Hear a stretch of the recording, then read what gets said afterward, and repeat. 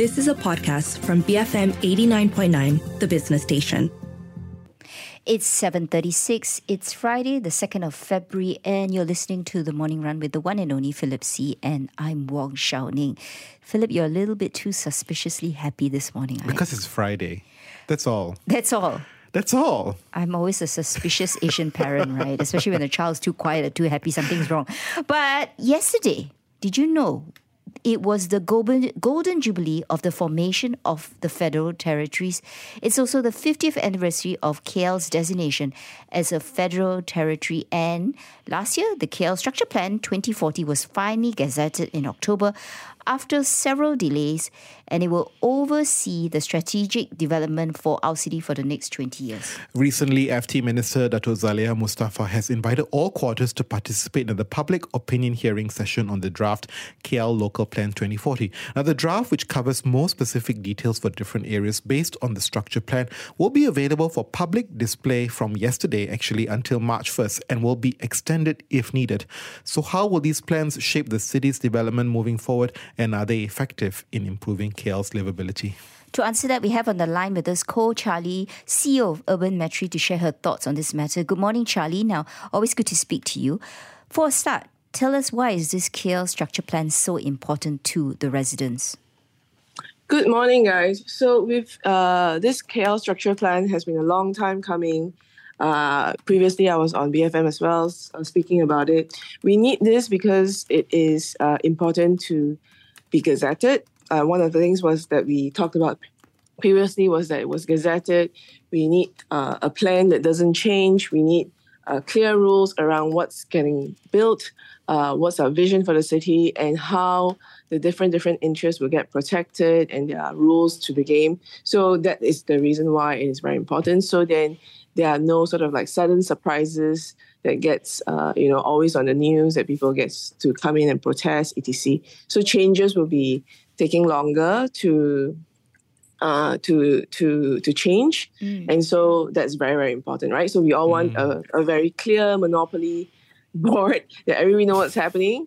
And, if anything happens, it'll just take longer and gives the public time to sort of digest and also to give an opinion if they have one. Yeah. Well, actually, I was going to ask you, right, like how has been the reception been? Because I saw actually last year there were about 1,000 complaints over the plan. So what do people actually think about the plans? Yeah. I think that obviously a lot of the complaints will come, right? Because the plan has been sitting there for so long, and then after a while, like folks were, they didn't have a lot of time, and then when they saw it, there was a lot of opinions gathering from DBKL actually. So I have to give them credit for that. And after all the opinion gathering, you can't please everybody sometimes, right? So because of that, different parties will be like, I told you this, you didn't put it into the plan. And then another party will be like, wow, there's going to be like a huge building next to me, So that sort of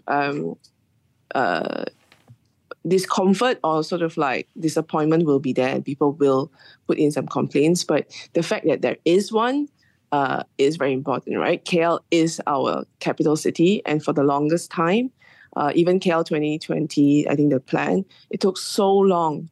So now 2020 was like way, way past, and we need this 2040 plan. So, Charlie, shifting our attention to the draft, to the KL Local Plan 2040. I think it was made available from yesterday for public display and feedback. Yeah. What did you notice from this plan? Oh my goodness, the whole town is talking about this. The developers are all very excited, like they cancelled their day and went down to KL. The architects, right? So the main big changes that everybody is talking about is the change to plot ratio. So the first thing is that previously, if you are planning for residential or you're planning for example, service apartment, you calculate it differently. So there's a density calculation, and now everything is moving to plot ratio calculation. So basically, DBKL has kind of like realized to give up lah. They're just saying that everybody's asking for plot ratio anyway. I'm just going to do everything via plot ratio.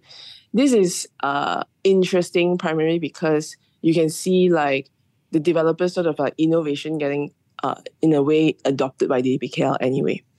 So a lot of the architects and developers are very happy about that. The other thing is that if you notice, a lot of people got plot ratio 10 in commercial areas that are very near LRT, like transit nodes, right? So I have some opinions around this new developments, and some of those areas that got plot ratio 10, they're very small lands, right? They're very small plots, like they're old shop lots. They're not heritage, yeah? But they're like just really small, but there is very clear sort of direction from the KL local plan that DBKL wants to do a lot of urban renewal. So old areas, they are just like, the lands are too small, you need to amalgamate them and then start planning them as a whole, right? Because now it's very piecemeal. It's almost like tenements, right? Like people buy a very small piece of land and then shoot 10 stories up, right? That's not very good. So there is this, I think the direction is very clear. People want to do urban renewal, and the government or DBKL is supporting that with the plan. So as I hear you, right, it sounds like there is a lot of ambition in the plan. Are there any gaps to the plan? Very good. Obviously, I will always have an opinion about this, but this plot ratio 10, so I combed through, you guys have to excuse me, I haven't read the whole thing. It's very, very big if you can download the plan. So I scanned through and I was trying to look for, with this plot ratio 10, the logic is that I give you plot ratio 10 because you're near a train station, right? So you're near a train station, I want you to take public transport, so I give you higher density in order for you to encourage that, right? But the issue I didn't sort of got to was that, did they reduce the car park? Because there's really no point if you give them plot ratio 10 and then at the same time, you still require them to give you like 20,000 car parks, because the roads just cannot handle. The roads cannot handle.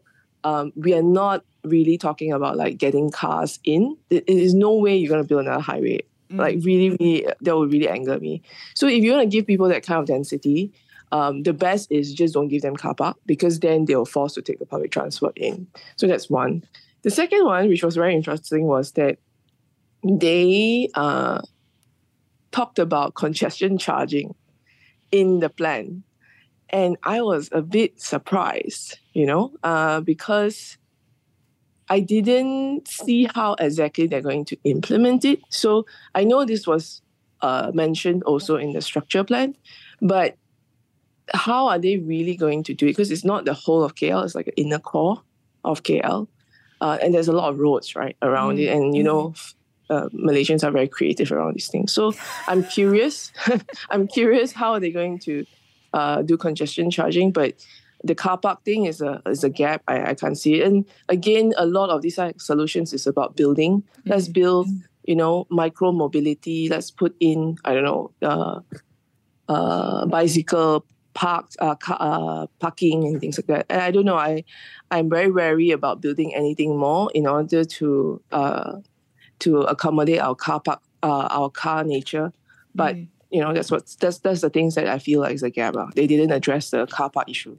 Okay, Charlie, in the 1 minute that we have left, yesterday was, of course, FT Day. But looking at the current condition that the capital is in, what are the things we can actually do now to enhance the livability of this city?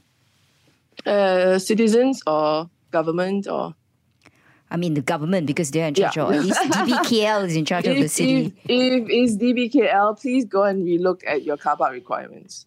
It's ridiculous. And the number of car parks that's required for a building today is the reason why you have a city that's really hard to manage. All right. Thank you for your time. That was Koh Cha-Ly, CEO of Urbanmetry, giving us her view on both the KL structure plan, which is the master plan, and underneath that is the KL local plan, which has just been revealed to the public yesterday, and you are actually free to comment on it. Take that opportunity, please, ladies and gentlemen. It seems all the developers are rushing to make commentary, but apparently they all seem very happy, right, with the adjustments to how they approach plot ratios there.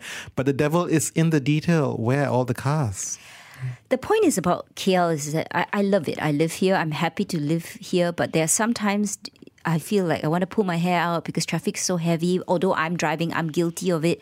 But just a question of the density and the road planning that goes, that happens. There's so many things we could do to make KL a much better place to stay. And I certainly hope that the KL local plan has the potential for this. Up next, we'll be discussing strategies to ensure fairness, accuracy, and transparency in reporting. Stay tuned for that, BFM 89.9. You have been listening to a podcast from BFM 89.9, the business station. For more stories of the same kind, download the BFM app.